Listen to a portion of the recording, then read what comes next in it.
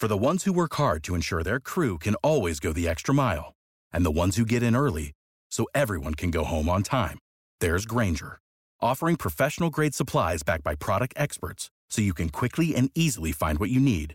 Plus, you can count on access to a committed team ready to go the extra mile for you.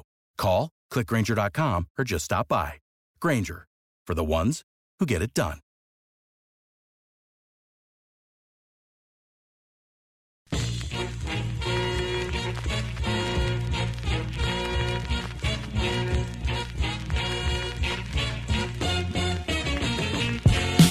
Welcome to Edge of Sports, the podcast brought to you by The Nation magazine.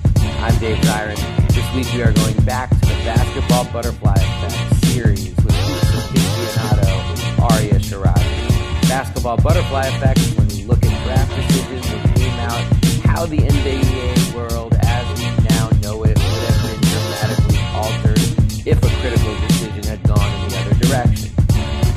So far we've looked at the 2003 draft and asked what the world would be like if the Pistons had Carmelo Anthony instead of Darko Milicic. We looked at the 1996 draft and asked what if the Charlotte Hornets had held on to future legend 18-year-old Kobe B. Bryant instead of trading him to the Lakers for the paint-huffing Virginia Slim sucking Vlade Divac. And we wondered how history would have been different if in 1984 the Portland Trail Blazers with the number 2 pick had resisted big, sexy Sam Bowie and gone with this guy named Michael Jordan. We also, on a more serious note, looked at the 1986 Len Bias draft and asked what could have been. But tonight we have a good one.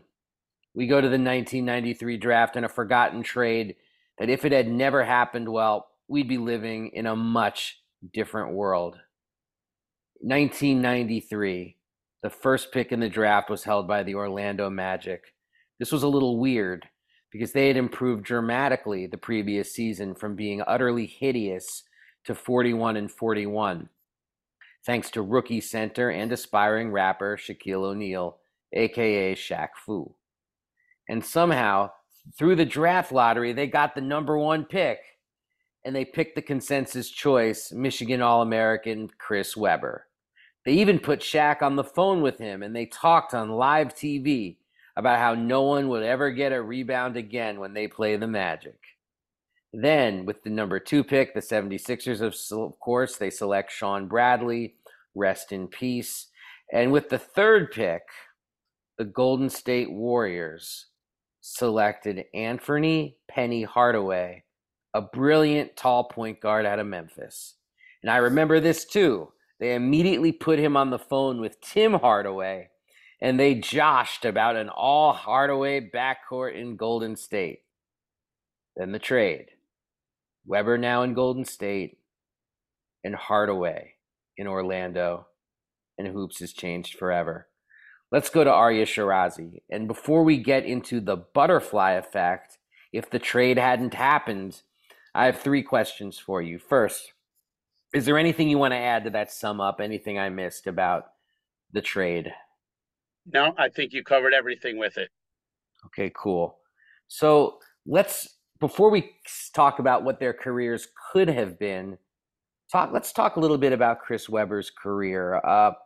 Please, if you could, your thoughts about Webber's career, its trajectory, and frankly, whether it reached its awesome promise that he showed at the University of Michigan. Well, briefly, as you had said, Webber was the number 1 pick and at the time considered the consensus number 1. And I had seen a lot of Webber at Michigan and that Michigan Fab Five Wolverine squad over the 2 years that he had been there. Very successful 2 years, back-to-back losses in the national championship.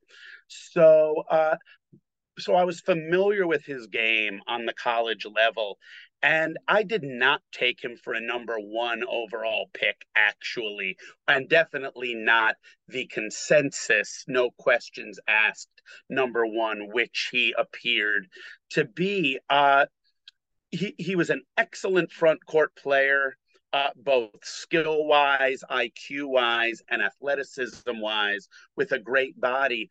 But again, I didn't necessarily see that development from All America college big man to all star power forward for sure. I didn't know if it would translate to that level. That, and I actually felt similarly about Penny at Memphis, whose game I was less familiar with than I had been at Weber. He didn't get quite the exposure in college that Michigan did. And what I had known of Hardaway was that he was a great player and kind of a unique player, point guard at that height, but also wasn't sure that he was worthy of an overall number one pick. But as far as Weber goes, Weber comes in. As you said, the draft day trade happened, so he never plays with Shaq. He goes to Golden State, playing with a good veteran squad under Don Nelson, and has a really good year. Wins Rookie of the Year, uh, and then in unusual circumstances, which we'll get into over the course of this conversation, he's granted free agency after his rookie year in an unusual clause that didn't really exist shortly after that, and winds up being traded to Washington, where he puts up big numbers amid some injury riddled seasons on some pretty uninspiring Wizards squads that don't win a lot of games. And it's a few years later, it's after 5 years, that he gets traded to Sacramento, also at the time kind of a moribund uh, franchise that hadn't done anything really in forever. He gets traded for an aging Mitch Richmond,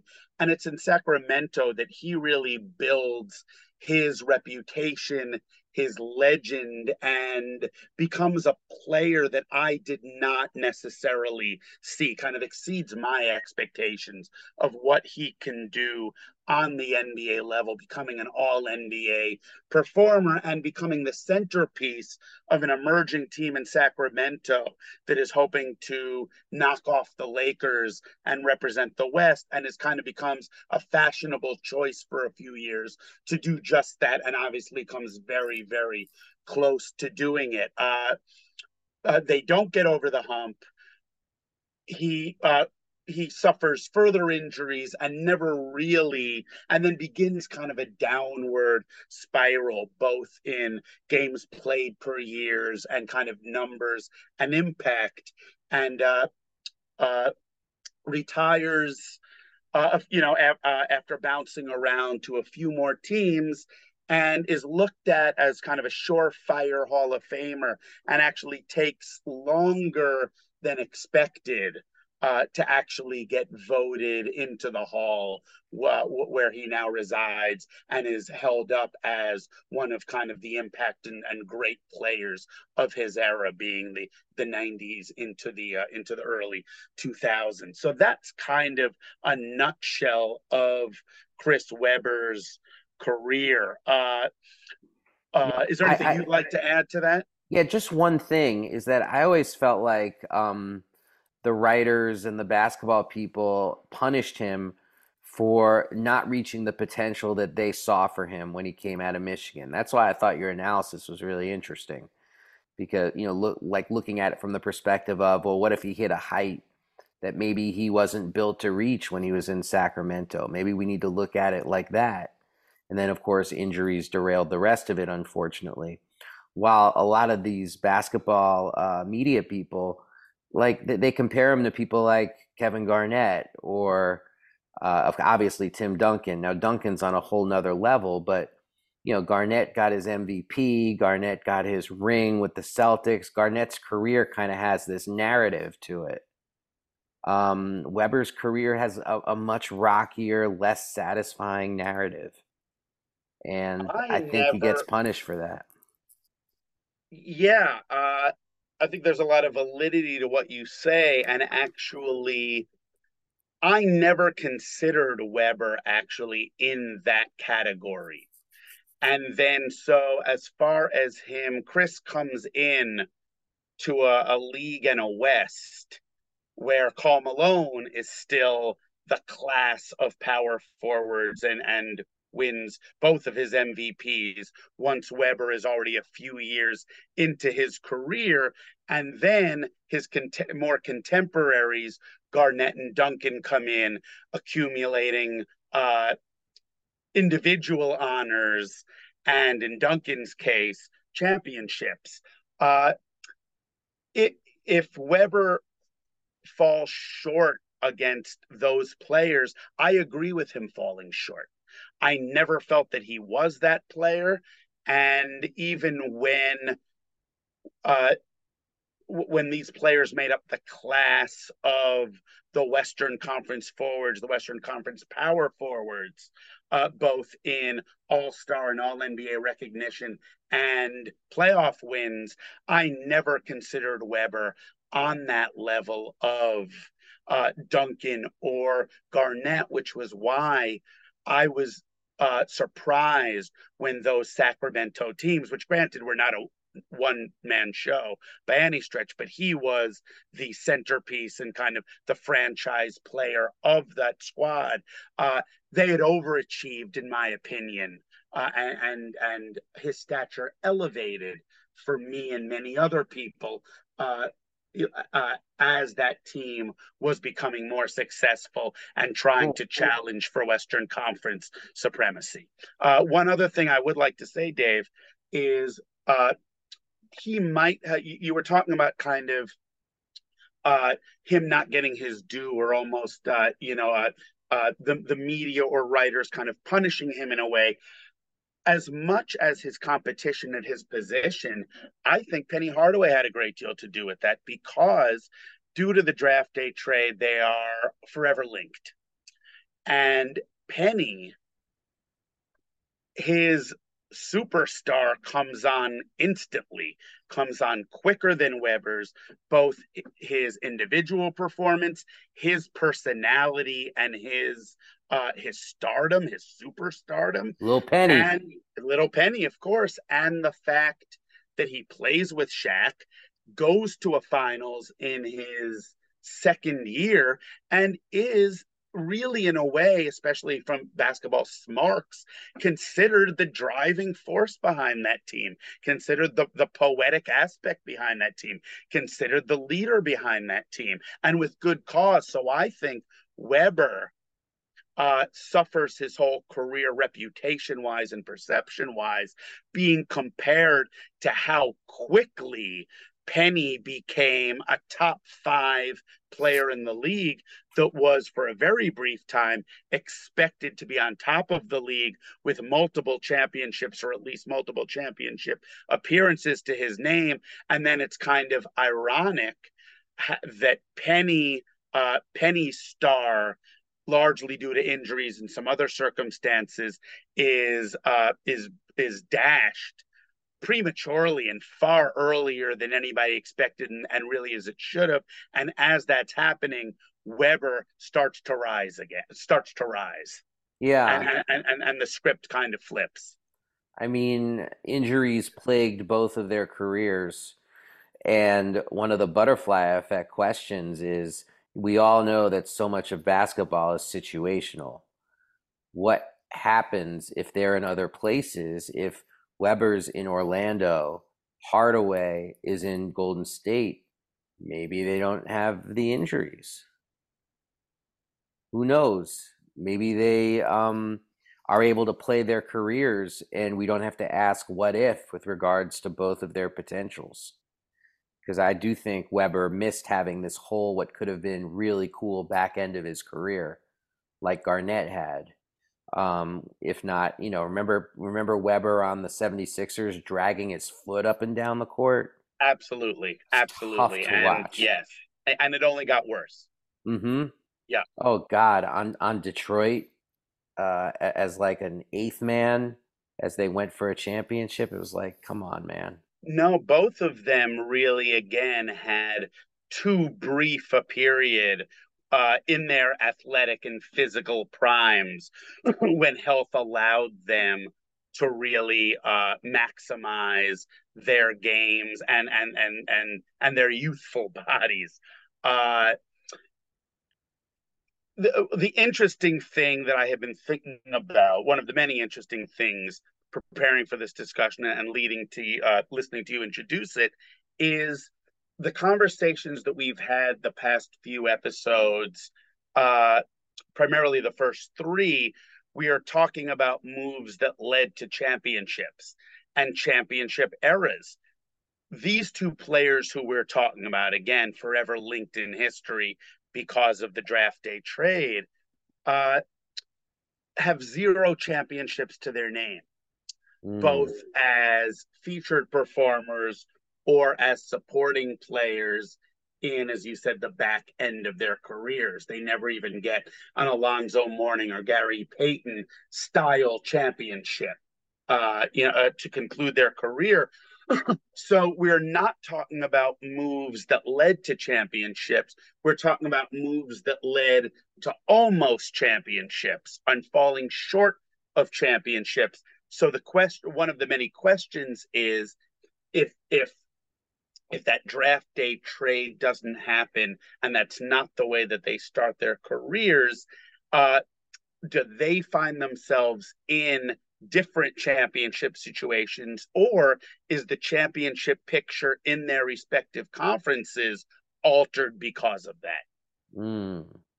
That's the question right there for sure. And then that'll get to that first point, which is this a championship club I'm about to share with you? Shaquille O'Neal at the center position, Chris Webber at the four, Nick Anderson at the three, Dennis Scott at the two, and this is where it gets a little tricky. It would be Scott Skiles at point, because Scott Skiles actually did largely start at point Penny's rookie year, and they would sort of cycle Penny in a little bit, play him off the ball. Skiles had a pretty firm handle on the role. So that's my starting five for this team: is Skiles, Scott, Anderson, Shaq, and Webb, and not a lot on the bench, unless you think Todd Lichty has that special Stanford something. I don't. Um, you do not. Um, so, what are your thoughts on that team? My thoughts are that, and pardon me if I'm jumping a little bit ahead, but I think that the trade actually worked out correct for both teams. And we're going back to 93, and the anticipation of that draft, and the anticipation that Weber is going to be the number one pick. And Shaq is coming off his monstrous rookie year, where he's really kind of the talk of the league going into his second year already. And, and is already a major factor that teams around the league are looking at having to adjust to only 1 year in. And looking at that O'Neal and Weber pairing, uh, yeah, I mean, it has the potential, especially now in hindsight, to look at them playing together at that time and say that uh, that would be kind of a nuts inside 4-5 tandem, both offensively, defensively, and on the boards. But the real history is that there was Shaq and Penny is almost a perfect combination. And there have been, I think, books and at least one really good 30 for 30 addressing just that, addressing how Shaq's decision to bolt Orlando in 96 after only 4 years with the team really submarined what very well could have been uh, a run of championship appearances for them, even with the team that Chicago put together at that time, which wound up going for 3 championships. And it is Orlando's decision to cash Weber in for Hardaway that where they then turn to Horace Grant to fill that role at the four.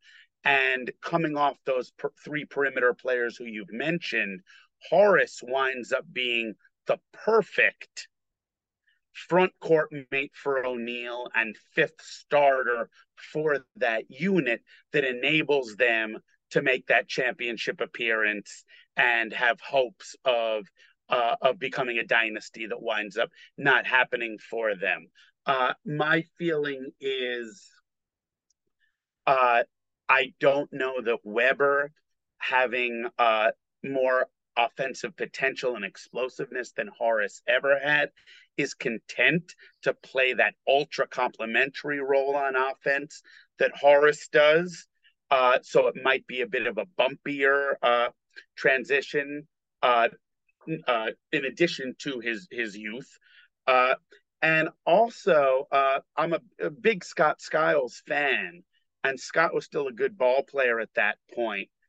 But looking at him replacing what Penny brought for those few years where they were really a beautiful squad, I almost find it a stretch to say that Weber, in his first few years in the league, playing still in the shadow of Shaq, uh, and uh, and not having Penny as that, as that 1A star, I don't see them going higher than they wound up doing after making the trade. And my feeling is that they would have had to find Skiles' replacement to take the team to that level that they wound up achieving, albeit briefly, with Penny.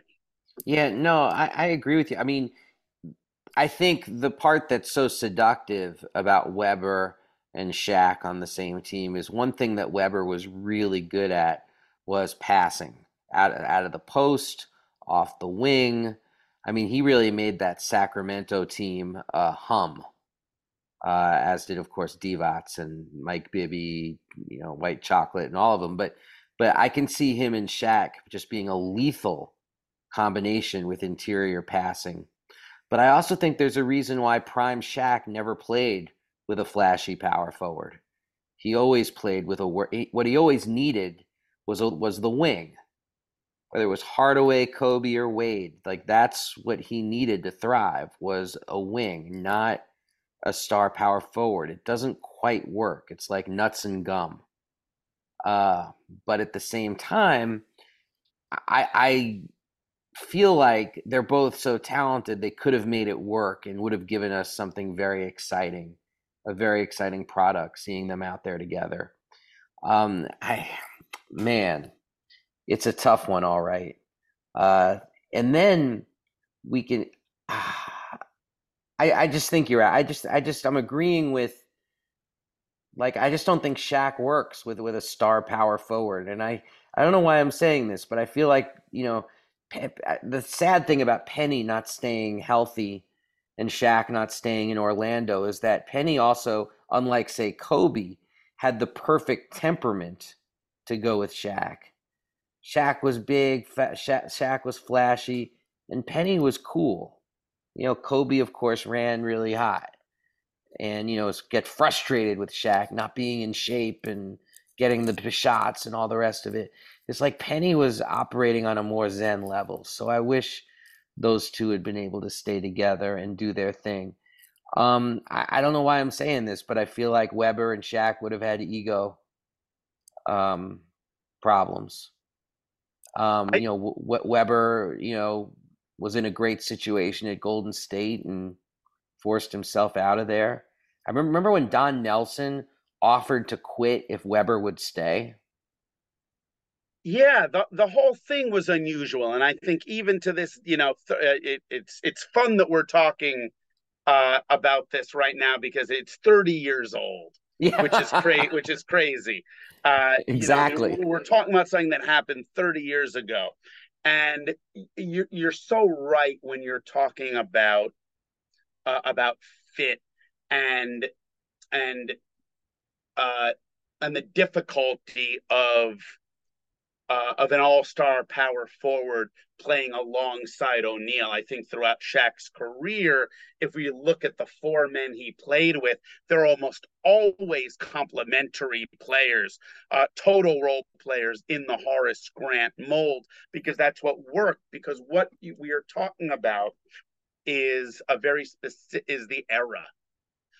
Right now, saying that doesn't mean as much in positionless basketball, and everybody shooting threes, and power forwards like Lauri Markkanen, playing out on the perimeter, and being 7 foot and playing like a 6'8" guy.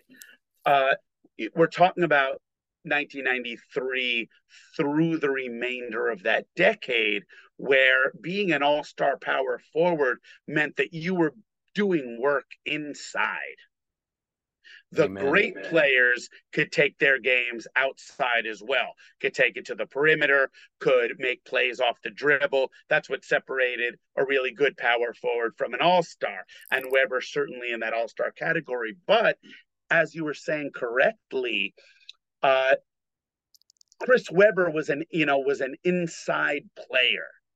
And whether it was facing up, his back to the basket, or just tip dunking off missed shots, or beating other fours in transition, it was very much that physicality, the athleticism inside, and nobody commanded their team's interior more than Shaq, both physically and kind of spiritually. So the idea, so somebody like Webber, who was such a good inside player, would have had to absolutely subjugate his game in order to play next to O'Neal, which, as you would have said, you could see him balking at that, or at least that being a rough transition for him and for the team. Whereas Penny wound up being the perfect complement and didn't have those kind of spacing conflicts. Webber in Gold State was. I don't think that there's another situation like it, where somebody was the number one pick, had a rookie of the year season, and then only played that one year on the team. And I remember being very disappointed when it wound up being a 1 year experiment. Not only because I was always a fan of the Don Nelson Warriors, really, any team that Nelly ever coached, but also because you look at that squad, which under the Run TMC years had always been a lot of fun and always had kind of a second round ceiling. They weren't going to be there at the end. When Webber came on board as the number one pick and showed himself instantly to be an impact player, he was playing with guys like Latrell Sprewell, Chris Mullin, as you had said, Tim Hardaway, and Billy Owens, which, looking back now, is like, one of my favorite squads ever. I wish I could watch that team play now. But, and Webber continuing to grow every year.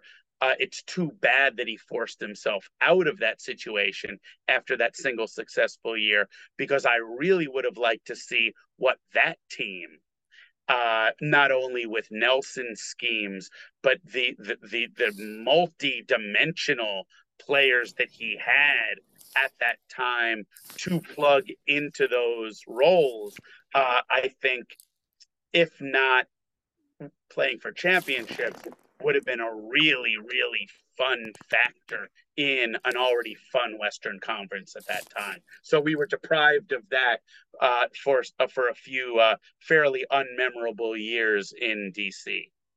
And of course, if Webber doesn't go to Golden State and doesn't force his way out, Latrell Sprewell probably never chokes PJ Carlesimo.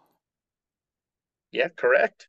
Oh my God. Yeah, everything. And if he gets, doesn't, yeah, if he doesn't choke Carlesimo, he doesn't get kicked out in the league, and then the Knicks take a chance on him and go to the finals, and probably one of the 5 most memorable Knicks teams ever.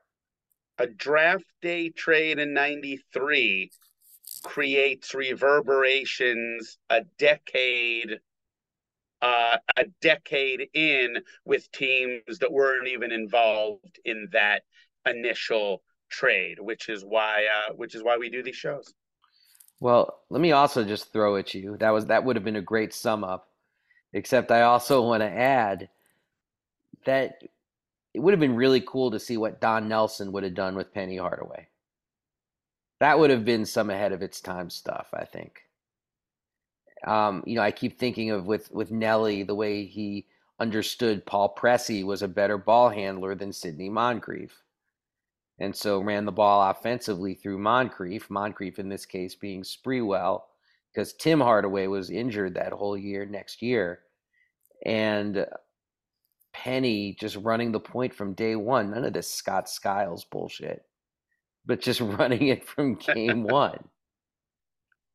It took a while for Brian Hill, the great Brian Hill, to be convinced that Hardaway should be playing the one. I remember like people screaming that what the hell are you doing? This kid is a point guard. So Yeah, no, this is really interesting. It's also a trade. I mean, what's so interesting about this to me is that it's a trade of two people who didn't who because of injuries, didn't hit their ceiling. I feel like as much as any player of that time, Penny Hardaway's game has gotten lost in translation, or because it didn't have the longevity, and because of the time distance now.